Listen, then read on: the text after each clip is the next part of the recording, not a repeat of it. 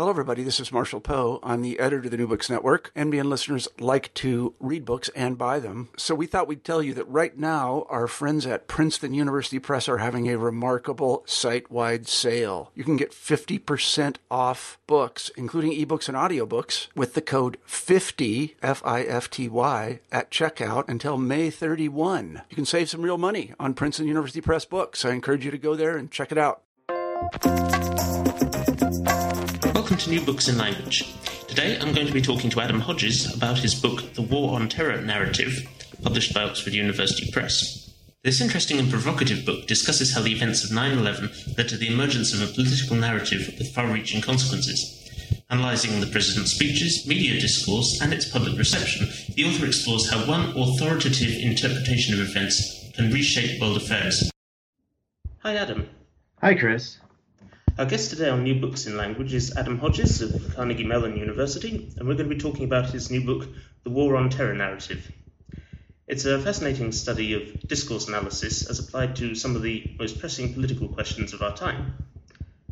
Adam, perhaps you could begin by telling us a little bit about yourself and your work in general. Well, I mainly have been looking at political discourse, and of course this book is the result of my examination of the discourse of the Bush administration for the last 7 years of his administration. I'm currently teaching for the rhetoric program in the English department at Carnegie Mellon University in Pittsburgh. I received my PhD in linguistics from the University of Colorado. Finished that up in 2008. So. What first motivated you to approach this particular topic? Well, I guess kind of in an ironic twist, 9/11 occurred right during the first year of graduate studies. I began my graduate studies in linguistics in 2001, which of course is 10 years ago. We're coming up on the anniversary of that.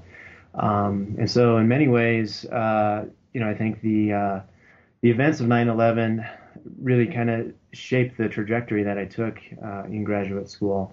I became very interested in trying to understand from a linguistic perspective, from a discourse analytic perspective, what was taking place in our nation, and became very interested in analyzing the political discourse of the Bush administration and how that was taken up in the media, as well as in conversations that Americans were having with each other about the events of 9/11 and, of course, the subsequent wars in Afghanistan and Iraq.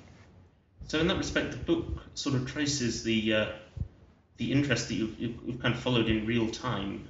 It does, yeah, to a large extent. I began working on some of these issues, I think, in 2003, so it was a few years into my graduate studies, and became more and more interested in looking at this and started approaching it from different angles.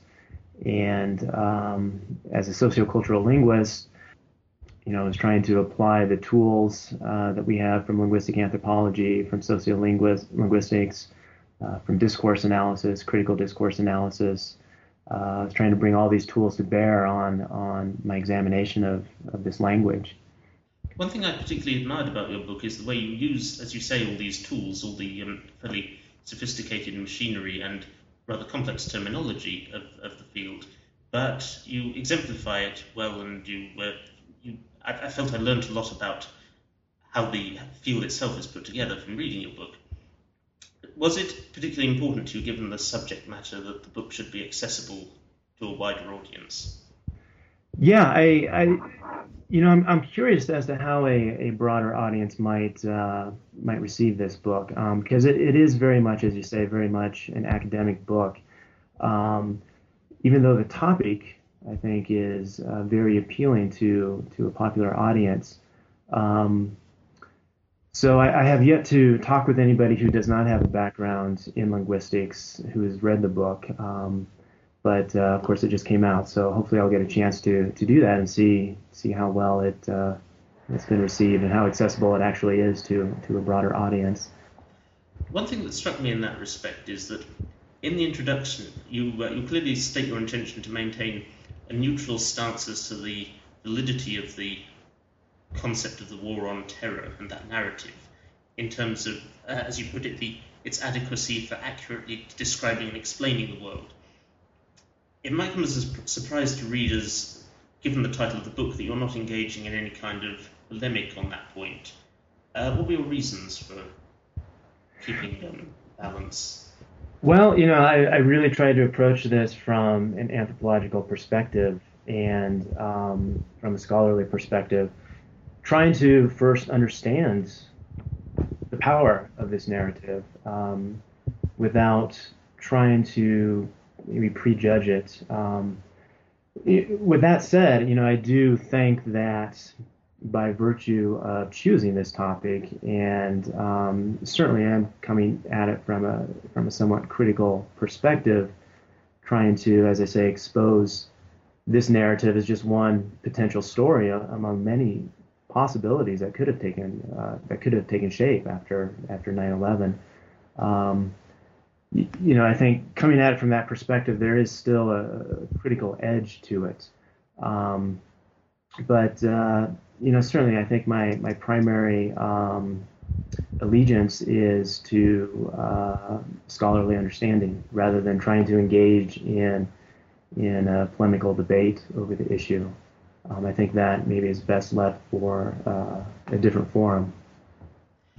That seems to me a very reasonable perspective, although it does make me wonder how you feel about the works by linguists. I think I'm thinking of Lakoff, for instance, who have applied techniques of, for instance, discourse analysis in furtherance of their own political viewpoint, one might say. Right. Well, I think my understanding of Lakoff's work, some of his popular books like Don't Think of an Elephant, is that those are very much aimed at a popular audience. So, I think with those aims, I think it makes complete sense that he is trying to, that he is inserting more of a partisan perspective in that. If I were to aim this solely at a popular audience, I may have to come at it from a different angle than I did in this particular rendition of the study, and maybe it would end up being a little more. I don't know that I want to say partisan because I really don't view myself as a partisan per se. My allegiance is to scholarship and understanding how discourse really impacts the world in which we live and how it shapes the world in which we live. And certainly I am a citizen as well, and I was certainly very critical of the Bush administration in my private life over the last 7 years of his administration. And I think I do make that clear up front in the preface to the book as well, that part of my motivation for even undertaking this study was my concern with how was it that this discourse, this narrative was able to gain so much traction in American society. Because as a citizen watching what happened after 9/11 and then 2 years later going into Iraq, it was really incredulous in many ways. It just, how he was able to convince so many people that this course of action, and then how the war in Iraq could be tied to the events of 9/11 in order to justify his whole foreign policy. I thought it was quite astounding. So I thought, the best way of trying to maybe address this was to try to shed some scholarly understanding on the process. And then maybe with that understanding, we could become better informed as citizens in the future and hopefully not let this happen again. Well, I certainly agree that the objectivity of your book lends power to the conclusions in that regard. And you make throughout the very forcible point about the availability of alternative narratives. In fact, turning to the first chapter, you begin your analysis by discussing some of President Bush's first post-9/11 speeches. And very early on, you observe a transition between the characterization of the act in terms of a criminal action to it being characterized as an act of war, the first attack in the war on terror. At what stage does that become evident? Oh, I think right away it became pretty evident. Within the first few days of the events of 9/11, um, and I can't remember the exact date of the speech that where he used the explicit term war against terrorism, but I think that was within a day or two after 9/11. And so it very quickly started to take on this framing from the voices in the Bush administration. And then, of course, we saw this being taken up fairly quickly in the media discourse as well. So once that was defined, once that reality was defined by the president and his team, um, and it was completely plausible as well, then we saw that sort of take on a life of its own within the media discourse that occurred as well. In the first chapter, you discuss how the move to the war frame is marked by appeal to these powerful analogies with past conflicts. Yet, as you observe, these metaphors aren't precise, and they're reworked by these processes that you refer to as erasure and focalization. Mm-hmm. Could you talk us through that analysis? Right. So there's certainly aspects of the war metaphor that don't quite carry over to this idea of a war against terrorism. With a traditional war, you tend to think of, typically there's a nation state that's involved. There's the military of a nation state that engages in some sort of military activity. Pearl Harbor, of course, is the canonical example that Bush draws from.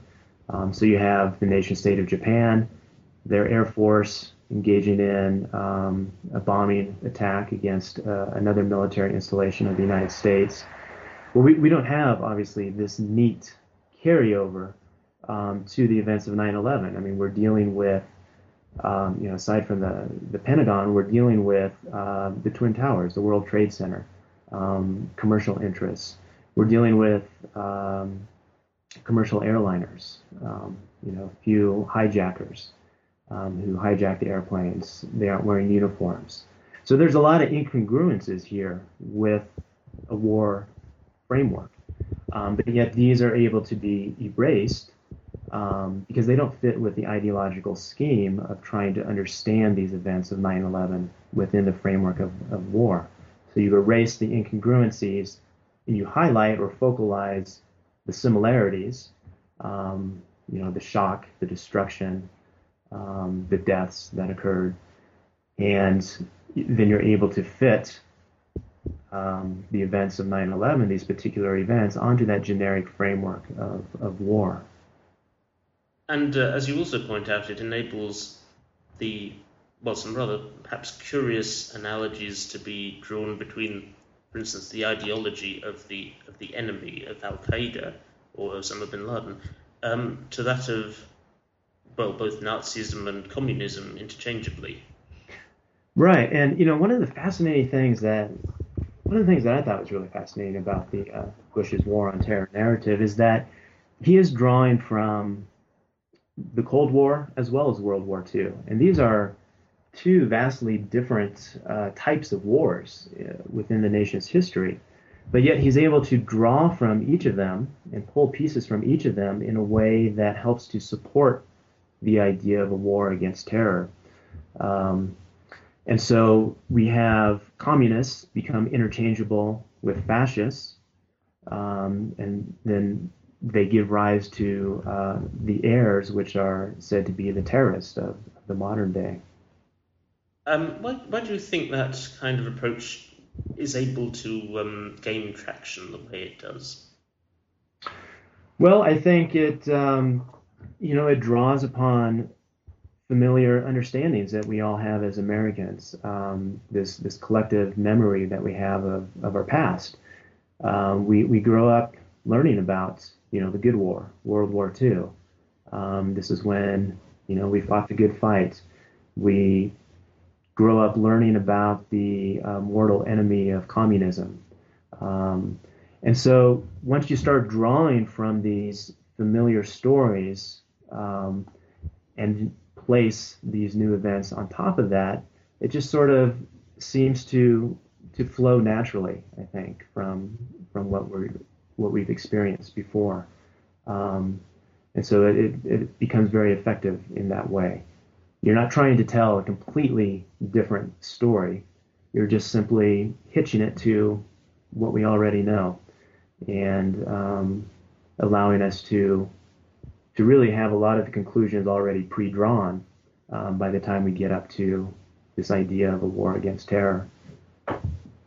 Presumably, from that point of view, a lot of the skill of politics comes in obtaining the correct frame to cause the people to understand an event in the way that suits your own intentions or your future plans.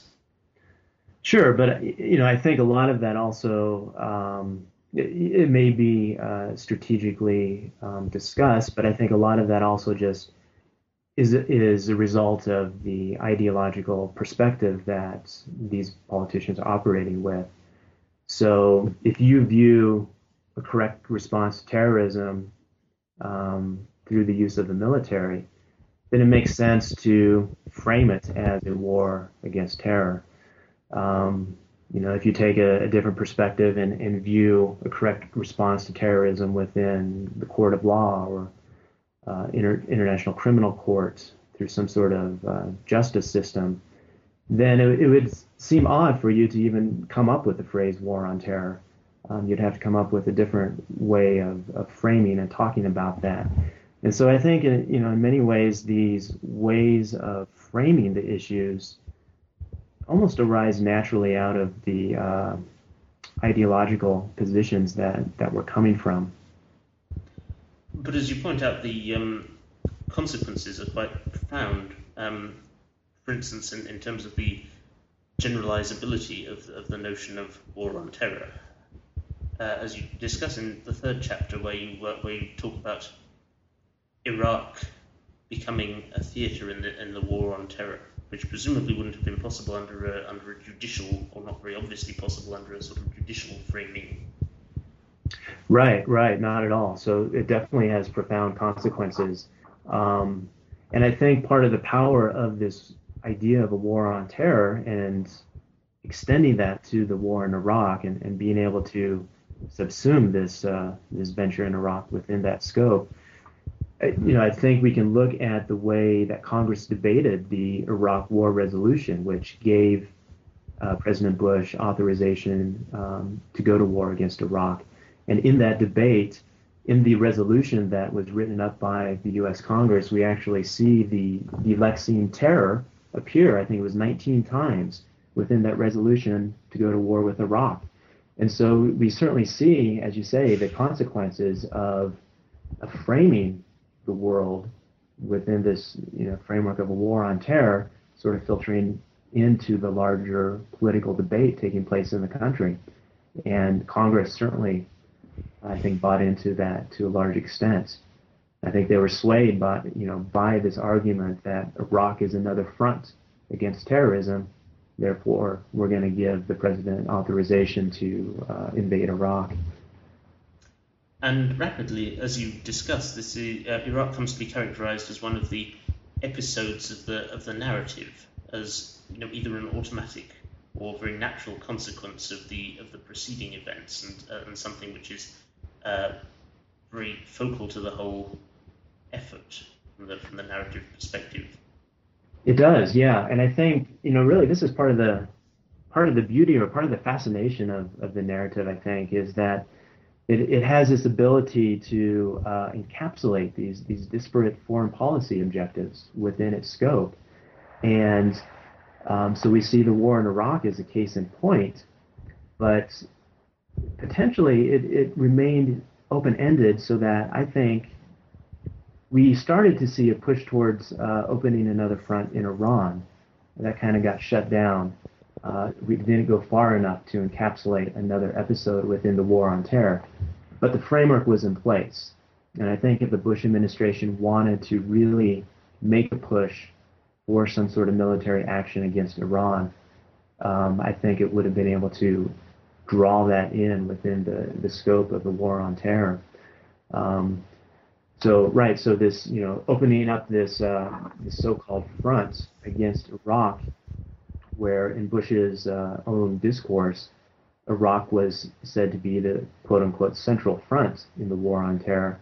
It was a very powerful move because it was able to justify a military venture that, if it wasn't linked to terrorism in 9/11, I think the American public would have been very wary of going to war in Iraq, especially so soon after the war in Afghanistan.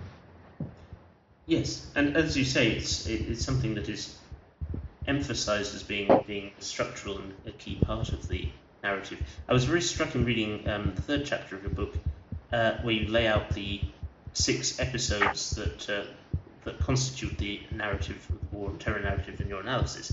And then you exemplify these by annotating a speech by Bush in which he goes through these episodes in pretty much in sequence. How formulaic was the discourse in that respect? How consistently was this type of narrative used in the president's speeches? Oh, I would say it was very consistent. I had a corpus of 70 key speeches that were given over the last 7 years of his administration that dealt directly with the so-called war on terror. And, this was indicative of, across those speeches, this narrative that he gave. And as I say in that chapter also, there were some slight variations, of course. But for the most part, this was very indicative of his speeches about the war on terror. And I think that was part of the effectiveness of the Bush administration to gain support for their policies, is that they were able to stay on message. They had a coherent, concise narrative that was easy to tell. That was, when people heard it, they recognized it, and it made sense to people. And it got repeated over and over, and they stayed on message. So I think that really helped them be successful in gaining the support that they were able to gain. And as you discuss later on, once the narrative is established to that extent, it becomes impossible to deal with topics in the scope of that narrative without acknowledging it. It does, yeah. You have to, once that discourse is established, if you want to be heard and you want to enter into political debate, you have to speak that discourse. You have to speak that language. So opponents of the Bush administration were faced with a daunting task. They had to try to somehow formulate their own vision of the world and their own foreign policies within the framework that had already been established by Bush himself. So how do you talk about combating terrorism if you're not using some sort of war metaphor or war discourse? It becomes very difficult because the war on terror really became shorthand for all of the policies that were associated with it, from Afghanistan to Iraq, and so on and so forth. So it's easy if you're an opponent. You say war on terror, okay, people sort of draw upon this common understanding of what that means, and then you try to go off and give your own perspective on it. Well, by that point, you've already called up all of these understandings that have been predefined by the Bush administration. So I think it's very difficult to challenge a dominant or imposing discourse once it's been established to that extent. But of course, in the book, I try to show that it's not impossible, and just by virtue of entering into a new context, there's always going to be subtle changes that are introduced to that discourse. Yeah. On the point of the compulsion to remain within the discourse, you mention a speech given by then Senator Joe Biden in 2006, where you could see that he's tailoring, or you perceive that he's tailoring his remarks to fit within the discourse, and is objecting to the Bush foreign policy on the basis that it places Iraq as the central front in the war on terror, rather than Afghanistan. Right. Yeah. Did you feel at the time that the acceptable discourse, the like window of possible counter proposals was being narrowed by the existence of this very powerful narrative? Well, I think it certainly was, and I think that's a prime example that you just mentioned.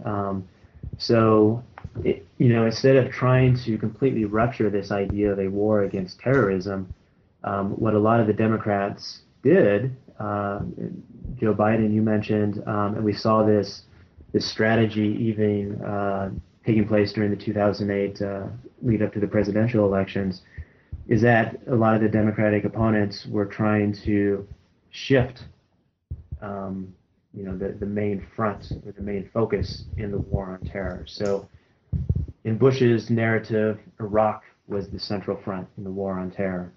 According to Biden and Obama and some of the others, this became Afghanistan. So you're still working within this war on terror discourse. You're still presupposing this idea that terrorism can be taken care of through military means, but you're just shifting the locus of where that military action is going to take place. So from Iraq to Afghanistan. And I think we're experiencing today the remnants of that discourse and the policy that it entails, because over the past several years of the Obama administration, sure, we've drawn down troops in Iraq, and nominally we've left Iraq, the major combat operations that supposedly ended in Iraq, but we've redoubled the efforts in Afghanistan, and there was a surge of military troops sent to Afghanistan. And so you can see very much that there is still a war on terror, according to the Washington establishment today. It's just that Afghanistan is where that war on terror is being fought primarily. Though, interestingly, as you say, Obama has ceased, or at least at the time of writing, had ceased to use the term war on terror. He did, yeah. Yeah, and that's how I end my book, as you note. And I thought that was pretty fascinating, of course, finishing up the writing in early 2009, and I think we were all very hopeful that this shift in rhetoric might entail a shift in policy as well. So beginning on the election night in November of 2008, when Obama gave his acceptance speech after he won the election, or his victory speech rather, we hear very specifically in that speech the mention of two wars, a war in Afghanistan, a war in Iraq. So a very different way of framing the issue than we heard during the Bush administration, where there was one single overarching war on terror. And of course that continued through the beginning of the Obama administration. And it's true, we don't hear the war on terror anymore used by his administration. Unfortunately, I think a lot of the policies have still remained in place. So why do you surmise it is that the term itself was abandoned, despite having attained this sort of narrative preeminence? Well, I think, to a large part, the President of the United States holds a lot of symbolic power to be able to set the not just the political agenda for the country, but also the discursive agenda for the country. And so with Obama coming into office and just dropping this idea, this phrase, war on terror, and this idea of a war on terror from his rhetoric, I think the media followed suit. Just in the same way that when Bush began to define immediately after the events of 9/11 this war against terrorism, we saw that being taken up in the media discourse. In a similar manner, when Obama came to office, we saw the media sort of adopting his framework for discussing some of these issues. Although, interestingly, the move was quite tacit and negative, in as much as, although as you point out, in the inauguration speech, reference is made to two wars rather than the war on terror. Nevertheless, as you discuss later in your book, no explicit directive, no policy was ever announced that the term wouldn't be used. Correct. Yeah. Do you think that reflects a certain unwillingness to spend political capital on that effort?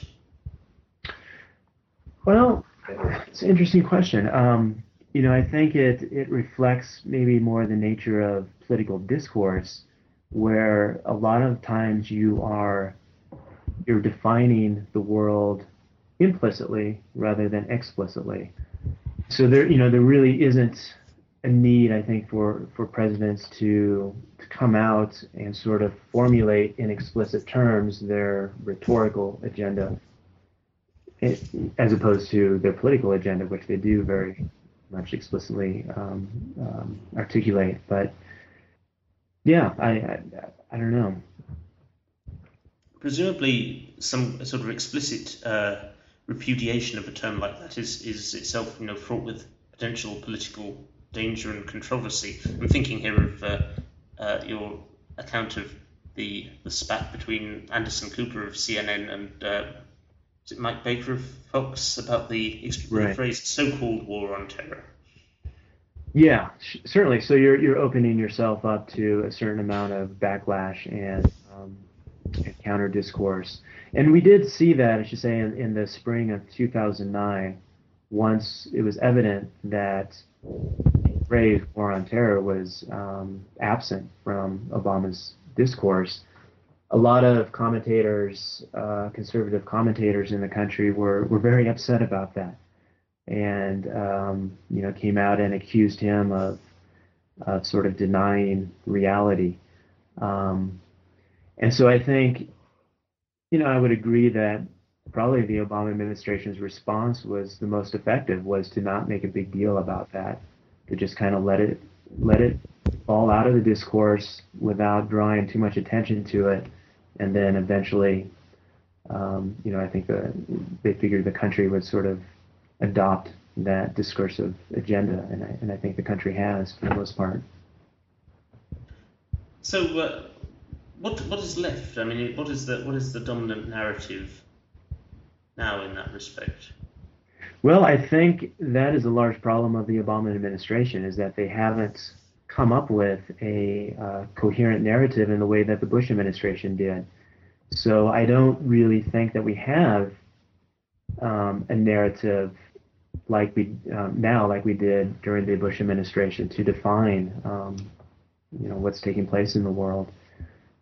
I think as gifted as Obama is as a rhetor and as a speaker, I think he sort of has fallen short in communicating his underlying core message to the American people.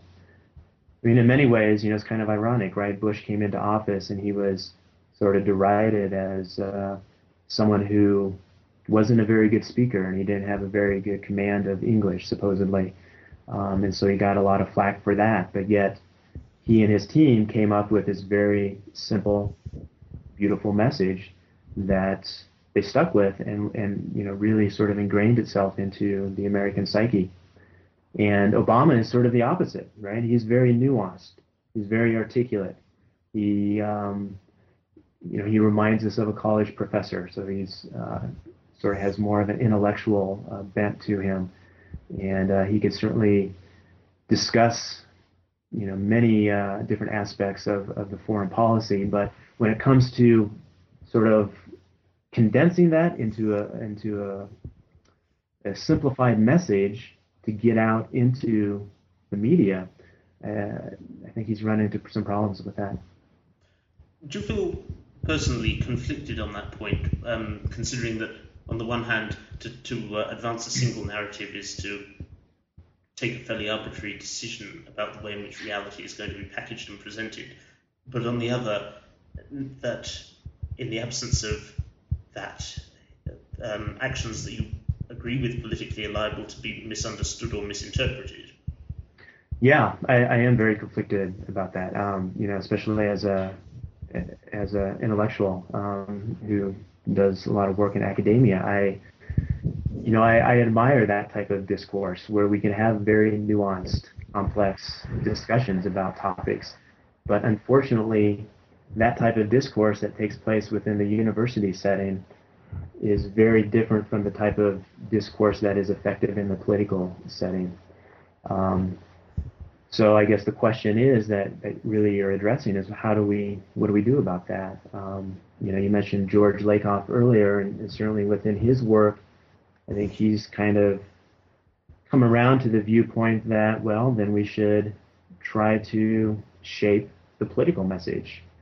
I think intellectuals historically have had maybe a little bit of trouble with that because we sort of operate with this ideology that, well, if the truth will set us free. If we, or this enlightenment ideology that if we can have nuanced, thoughtful discussions about issues, then everybody can come to some sort of consensus, or at least try to make up their own mind through some sort of critical, reflective process. And as we know, politics doesn't work that way.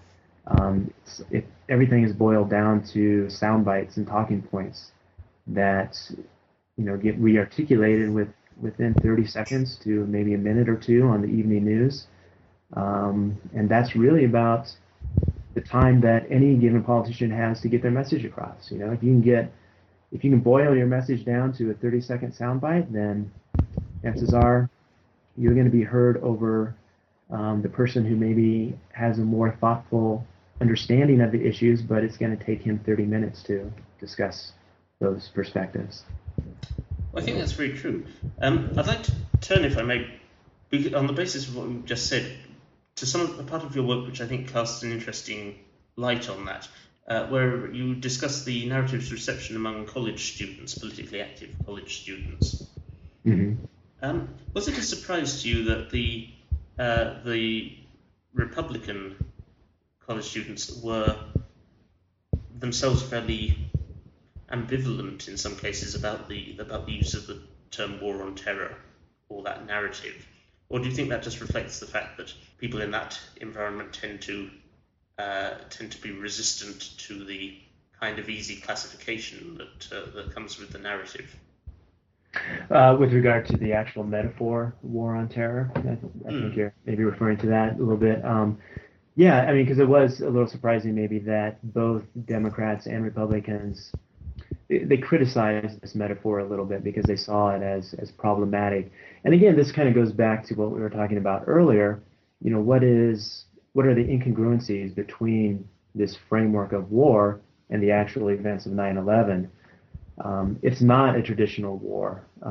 There's not a traditional nation state, traditional military involved. And I think even some of the Republicans saw that, and they had some issues with that. But yet, despite some of their hesitancy to fully accept the label of a war on terror, the Republicans did seem to overwhelmingly agree that, well, that's kind of what we're stuck with, and it's really a lot better than saying war in Afghanistan or war in Iraq, because according to them, and very much in line with Bush administration view, these are just fronts within a single war. So, it was interesting to hear them talk about it in that way. Generally speaking, would you say it's the case that people will question an established narrative if they're forced to engage with it? Well, I think, yeah, I mean, there's certainly the potential to challenge it if you're forced to engage with it, but I don't think that necessarily follows. Maybe the easier route is simply to accept it without really challenging it. And as we saw, even the opponents who didn't quite accept the policy of a war on terror still adopted its language. It didn't really seem to challenge the language per se, even though they were trying to undermine the policies that were entailed with that language. Do you feel that the opposition were curtailed fundamentally by the lack of what I think you describe as nomination power? Say that again, the opposition to the war on terror, that were curtailed in being able to establish a competing narrative by this lack of nomination power, by the lack of being able to control the levers of power, generally speaking. Yeah, I think that's right. I think that's a good way to put it, is that they didn't have that nomination power. So it was very difficult to create a counter narrative from whole cloth. So what you're left with is the existing narrative. And so you try to pull pieces of that narrative out and recreate it and reshape it into your own narrative. Curiously, it seems as though in some of the examples you described, the people without obvious political power are in some ways able better to challenge and undermine the narrative than those who have perhaps something to lose within the system. I think so, yeah. And of course, they're also the ones that are probably heard the least. But there's definitely something to that idea of the court jester who's given leeway to say whatever he wants, but in the end, he's not taken seriously. For the more entrenched politicians, so a lot of the Democratic senators who are entrenched in the Washington establishment, for them, they really had to more or less toe the line that was established and adopt this stance vis-a-vis the war on terror and try to make more subtle changes, more subtle points using that language. But whereas some of the college students that I talked with, of course, they were much more free to criticize and envision alternative perspectives. So we see that in the alternative media as well, once you get outside of the mainstream media. So you get outside of CNN or PBS or Fox News or the New York Times, you get into some alternative venues. And I mentioned the radio show Democracy Now! In the book, where we saw some tactics of resistance being used within the discourse of those shows. But then again, those shows don't have as large of a following as Anderson Cooper's CNN show does, for example, or the New York Times readership. No, curiously, I think I saw the phrase so-called war on terror on the BBC News website yesterday, but it's probably too late to make a lot of difference. Yeah, and of course, I was looking primarily at American media, so the story outside of the American context was vastly different. I think for Americans who were able to access European media sources, especially during the run-up to the war in Iraq, I think we're much better informed. I think the BBC did a much better job of covering some of those issues than the mainstream American media did. It's almost like, even in our globalized world, I think a lot of Americans still primarily go to American news sources to get their information, and I think this was very much the case in the early part of the decade when the Bush administration was trying to make its case for war against Iraq, and they just weren't able to see the alternative perspectives. So it almost became, this type of groupthink within the country. Although I suppose one might say that, with respect to the international anti-war movement, that the alternative narrative that was being proffered there wouldn't necessarily be one that was very palatable to the average American citizen. That might be true. Yeah, I think there's definitely maybe a wariness towards international or European perspectives within the American context. Certainly we hear that discourse coming from more conservative and Republican figures. And they sort of equate European ideas with socialism, and that's sort of this mortal enemy of American society, supposedly. So that could be one barrier right there as to why Americans would be more hesitant to turn to some of those sources. On the other hand, one very powerful analogy, which is highly relevant to the American context, was that of Vietnam, which you take up in the final chapter of your book. Right. and you examine how the interpretation of that analogy was contested. In fact, you describe it as a less readerly analogy than World War II, for example. Could you develop that point? Sure. Yeah, I think this Vietnam analogy was fascinating because, as we discussed earlier, World War II and the Cold War really formed the two primary source domains that Bush drew upon to try to narrate this war on terror. And so Vietnam was completely absent from that. But in American society, we have sort of this fascination with the Vietnam era. And a lot of the critics of the war against Vietnam and a lot of the critics of the war against Iraq sort of see Vietnam as this period in American history where things went badly wrong because our leaders misled us. We got engulfed in a war that we shouldn't have been involved in. We lost, thousands of American lives. It was just a tragic episode that resulted in what we commonly hear among critics in a quagmire. We were involved in this quagmire, the so-called quagmire in Vietnam. And so this became a very powerful source domain in the nation's collective memory that critics of the Bush administration were able to draw upon. We started into Iraq and things started going badly.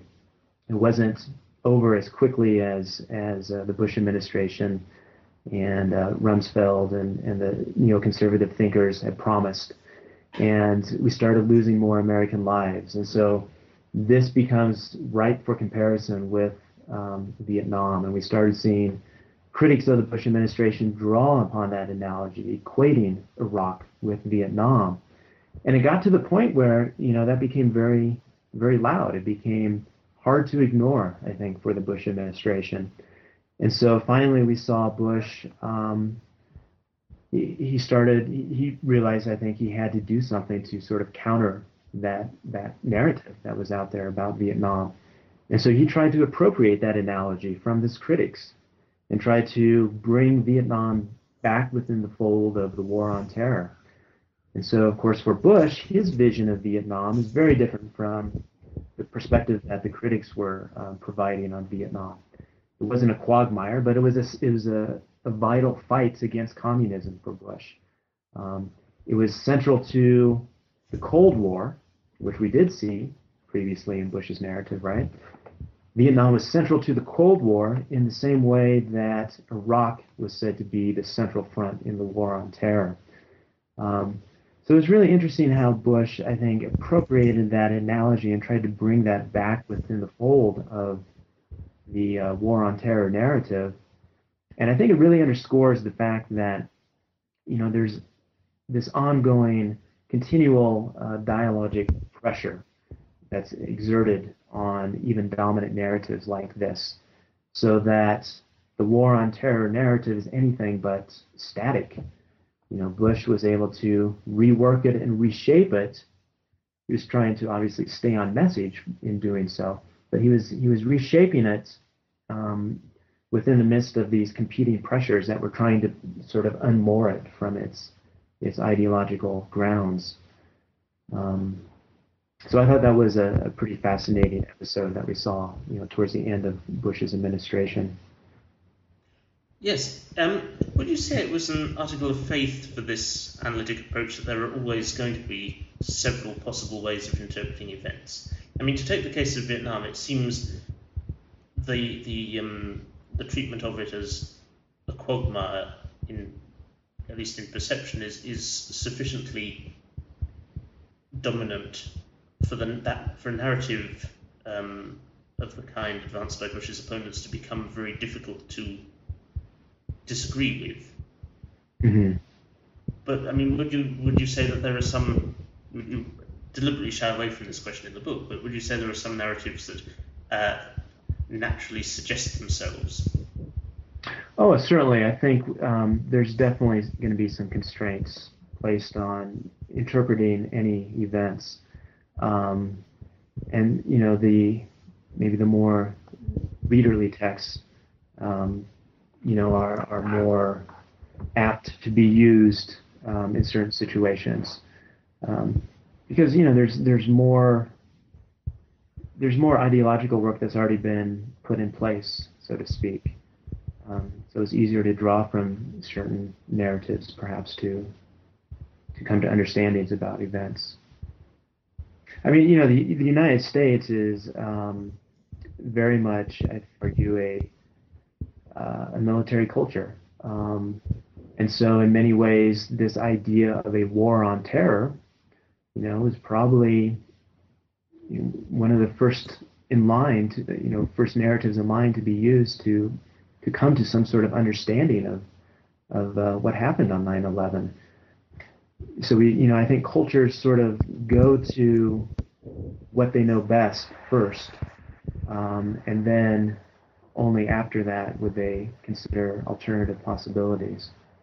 So there's sort of maybe default settings, we could say, that certain cultures have that they would turn to, certain default narratives that are already in place and established that they would turn to first.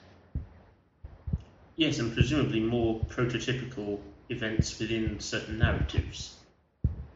Yes, absolutely.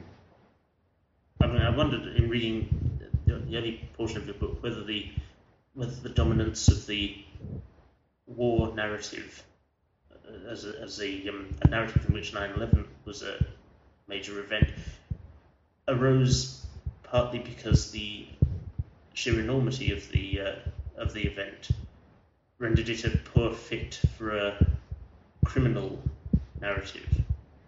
I think so. I think that probably had a large part to do with it. I mean, what do you do with almost 4,000 people dying, within the scope of a few hours? That's sort of catastrophic events. That almost. How do we make sense of that? I mean, in the other situations where we have that are wars. We have. It'd be hard to maybe go to a famine first off, because a famine maybe takes a little bit longer to wreak that sort of carnage. Disease or an epidemic. What are some other things other source domains that we could use to make sense of these events? I think in many ways, the sudden nature of it maybe lends itself to that war framework. But nevertheless, you would advocate that we should be more open-minded in which kinds of frameworks we postulate or consider as potentially explanatory. Well, I think it's important to remain critical, of course, of any explanation of events like this. Any narrative that we hear coming from politicians, we have to, I think, view through a critical lens, because it's certainly one among many potential explanations, but it's also being filtered through their ideological lens. So, and it's going to benefit their ideological perspective, and that may not benefit, the nation as a whole or the world as a whole. So, I think it's important to examine the assumptions that we're making. It's not to say that some assumptions maybe aren't valid, but if we don't critically assess those, then how are we going to know for sure? If we don't have a discussion. I mean, democracy is supposed to be predicated upon this idea of people getting together to discuss and debate issues.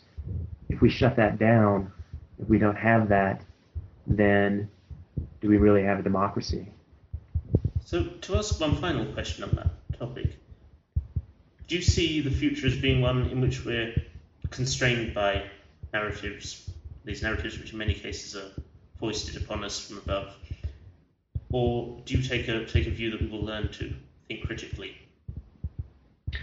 Well, I think, and I really try to make the point in the book, especially in the conclusion, that I don't want to leave readers with this impression that we're incapable of challenging these dominant narratives or dominating narratives. The point I want to try to leave readers with is that there's always going to be subtle pressure, even within what may seem to be a dominant system. And just by virtue of getting together and talking with citizens talking with each other, or writing to their representatives, or engaging in some sort of democratic debate or discussion, there's going to be pressures put on these larger narratives, and they're always open to changing. And I think, certainly there's a lot of power that people have when they come together to create their own narratives and their alternative visions of the future. And I think so. I would hope that maybe there's that hopefulness that the book ends with a little bit and doesn't leave people too depressed. Well, I'm not sure we did anything for the future, but it's been a real pleasure having this discussion with you. Adam Hodges, thank you very much. Yeah, appreciate it. Thank you. That was Adam Hodges talking about his new book, The War on Terror Narrative. This is Chris Cummins from New Books in Language saying thank you for listening.